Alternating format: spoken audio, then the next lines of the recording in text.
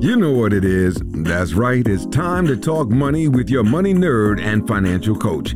Now, tighten those purse strings and open those ears. It's the Money Talk with Tiff podcast. Hey everyone, I'm excited because I have Stephanie Walter on the line. Now, Stephanie's here to talk to us about something I've never talked about on the podcast before, and that's real estate syndication. Now, I know a lot of you all are interested in real estate, so I'm interested in talking to her about this new type of investing. So, hey Stephanie, how are you? I'm great. Thank you so much for having me. Thank you so much for coming on. So let's just hop right into it. What is real estate syndication? Real estate syndication is simply like a group of people that decide to buy a piece of real estate together. And it's usually a bigger piece of real estate than any of them could do on their own. So I found out myself about this concept in 2016, and I just loved the whole idea, the whole concept. So essentially, you find a professional team with a track record that runs the deal or finds the deal, does all the due diligence and underwriting and presents it to their investors. And then the investors come on as limited partners. And I don't know how they come up with the particular names, but the limited partners provide the investments and then they don't have any responsibilities at all when it comes to managing the property. The professional team reports back to the investors every month, along with us anyways. It's a monthly distribution payment that you get every month. So usually the returns are much better than anything like a REIT. A lot of times people compare this to a REIT, but the returns are usually between 15 and 20% a year. Nice. Very cool. So when it comes to real estate syndication, now that we have a baseline, how do they find these people? Or do you all come together as like friends? Or how does this work? Does the company like seek out people? How do you get in? Well, this is interesting because the way of doing things changed dramatically in 2012. Prior to 2012, if you wanted to get into a syndication, you had to have I would have had to have a prior documented relationship with someone. So I could only show these deals to my friends and family, which really led to this only being utilized by the very wealthy people, say in a country club type of setting is what I usually say. But in 2012, the Jobs Act was passed in the Obama administration, and basically a side effect, I'm not sure that they intended it to do this, but what they did is they allowed for crowdfunding, which is what we would call this. And therefore, it released us to go out and talk to the general public, like on your podcast today, about this type of investing. And so it's become much more widely known since 2012, but it's been around for hundreds of years, this type of investing. Very cool. So how does one qualify, or do you have to qualify for something like this? Like if we had somebody that was listening right now and was like, oh, I want to get on this, how would they go about doing it? Well,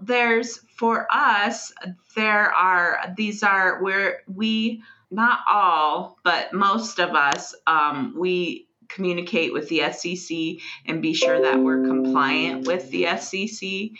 And so in order to do that, we file what's called a 506C, which doesn't mean anything to anyone other than we need to have accredited investors in our deals. And an accredited investor is someone that has a net worth of $1 million or they can qualify based on income. For a single person, that's $200,000.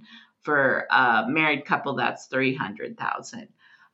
There are other people that provide a different type of this type of investment called a 506B, and in those particular those particular deals, you don't have to be accredited. But usually, you can kind of look around. Gotcha. Okay. So, in order to get into real estate syndication, at least in you all's group, you have to be an accredited investor. And we kind of went over what those qualifications look like. And so, if someone was like, okay, I haven't made the accredited investor status yet, what are some ways that you can, recommend to kind of get there? Well, they could definitely qualify for a 506B. And usually, some of those people that provide those, you always have to do due diligence, but those are really, getting those same type of returns, 15, 20% returns every year, will get you there pretty quickly. Gotcha. Now, let me just go ahead and preface by saying, well, not really preface, I should have said this first, but this is not investing advice. This is for informational and entertainment purposes only. So, don't go out and be like, well, Tiffany and Stephanie said, no. We're just trying to open your mind to some different ways that you can invest that most people don't talk about. So, now that we know about real estate syndication and some of the things that are associated with it, are there any, have you ever had an issue with a syndication before, or are there any things that we should be aware of? Yes, I'm for sure. In this day and age, for years, probably from 2010 to 2020, a multifamily, well, interest rates were historically low and everything was just going gangbusters. Then we hit a little thing called COVID. And that definitely, some people had issues as far as maybe being in the wrong market. If they had invested, let's say they had invested in multifamily. Well, in certain states across America, the states, the governments were saying you didn't have to pay your rent, and then they weren't able to get back out at work. So that could be a pretty devastating thing for someone that's running a multifamily, um, investment. And for us, we invested really heavily in Florida. That's just where my partner was located, and that's just where we managed to do most of our investing. So multifamily in Florida wasn't affected nearly as bad as in some other states. So it's really important to, have a group of people that can show you their track record of success. So for us, we've done 12 deals, and we haven't had any issues, of not paying our investors or giving them less than what we said we would.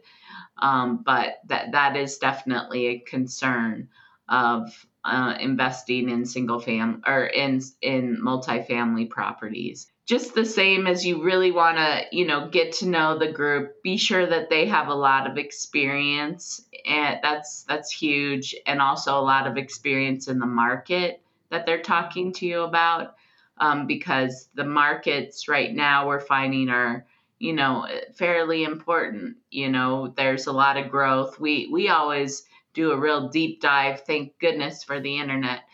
But you can search everything, even you as an investor. Like if you look up, say, Tallahassee, Florida, you can go into Wikipedia. It'll show you, the demographics in the area. It'll show you the growth.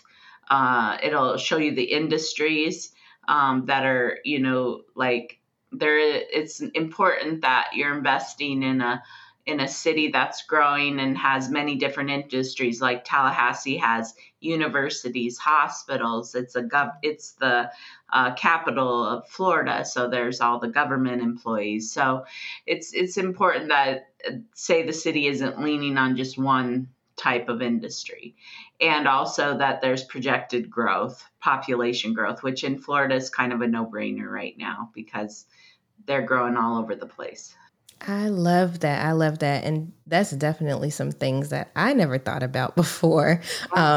Looking at what type of, companies or things are investing in a city before you invest in it yourself.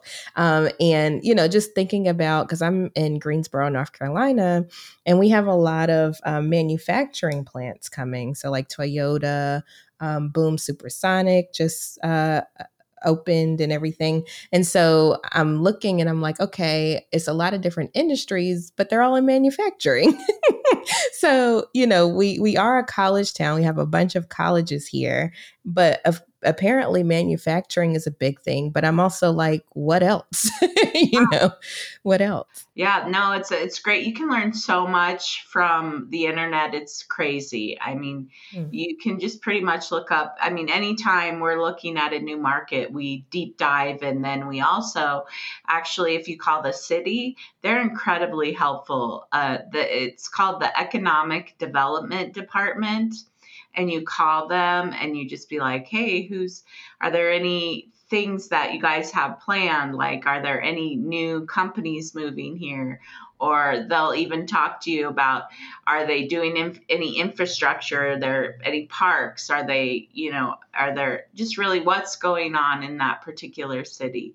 So, and they love to talk to you. So it's Wow. I never a great knew. source of information. Wow, I never knew that. I never knew, that you could call a city and say, "Well, what y'all got coming up?" Yeah, exactly.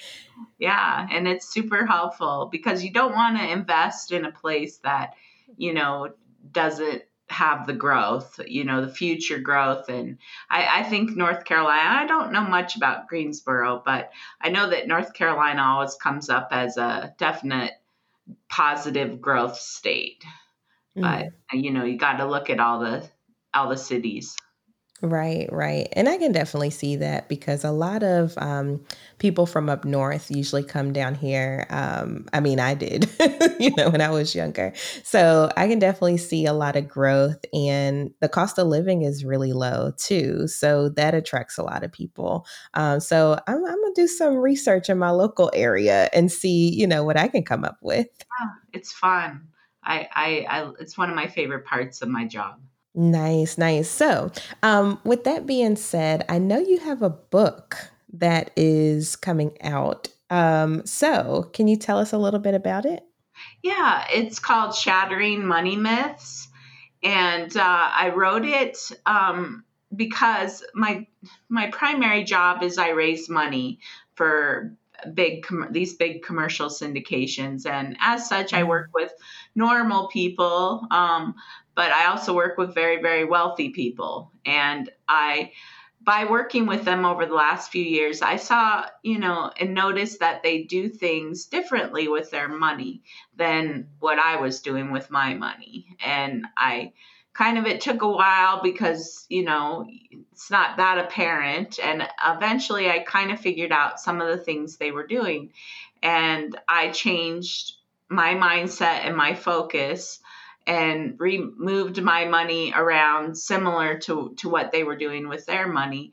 And as such, I was able to replace I was in my prior life an insurance agent, and I was able to sell that business in 2021 and essentially, I guess, retire. But I'm so passionate about, telling people about these, shattering these myths that we believe about money to empower people to take control of their money and to have a better life.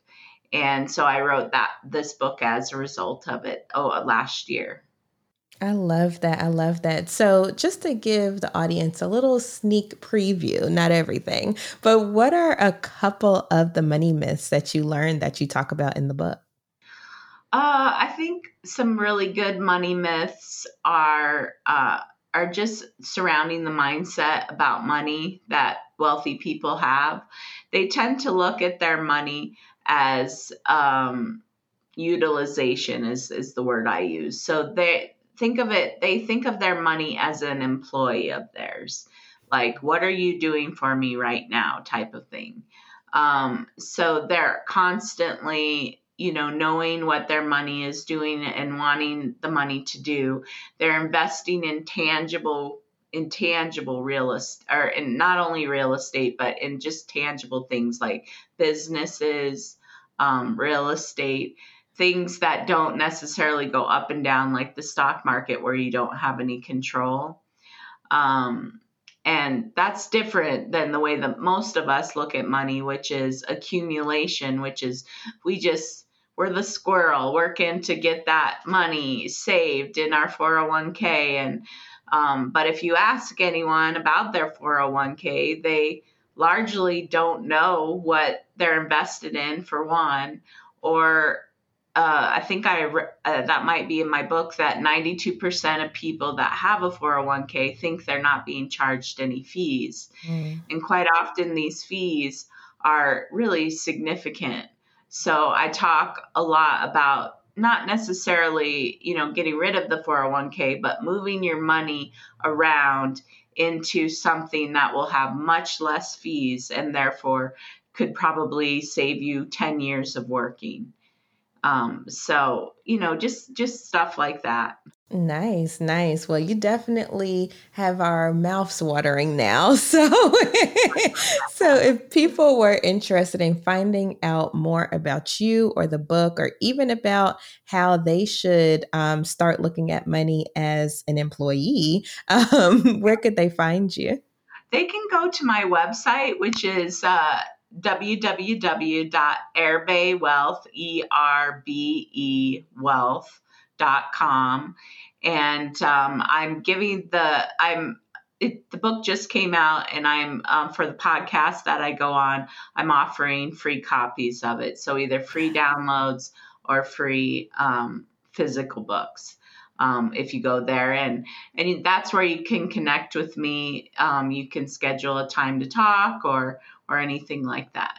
Nice. Awesome. So what I will do is I'll have a giveaway for this book. So if you are listening to this episode, make sure that you're checking the show notes so that way you can enter the giveaway if this sounds interesting to you. And I'll also have all of the other information that Stephanie shared with us just now, with how to reach her, in the podcast show notes as well. So if you're cooking, listening and doing something else, check the show notes. You don't have to write it down. It's all there. So thank you so much, Stephanie, for coming on the show today. Well, thank you so much for having me. I appreciate it. All right. Have a good one. Bye. All right.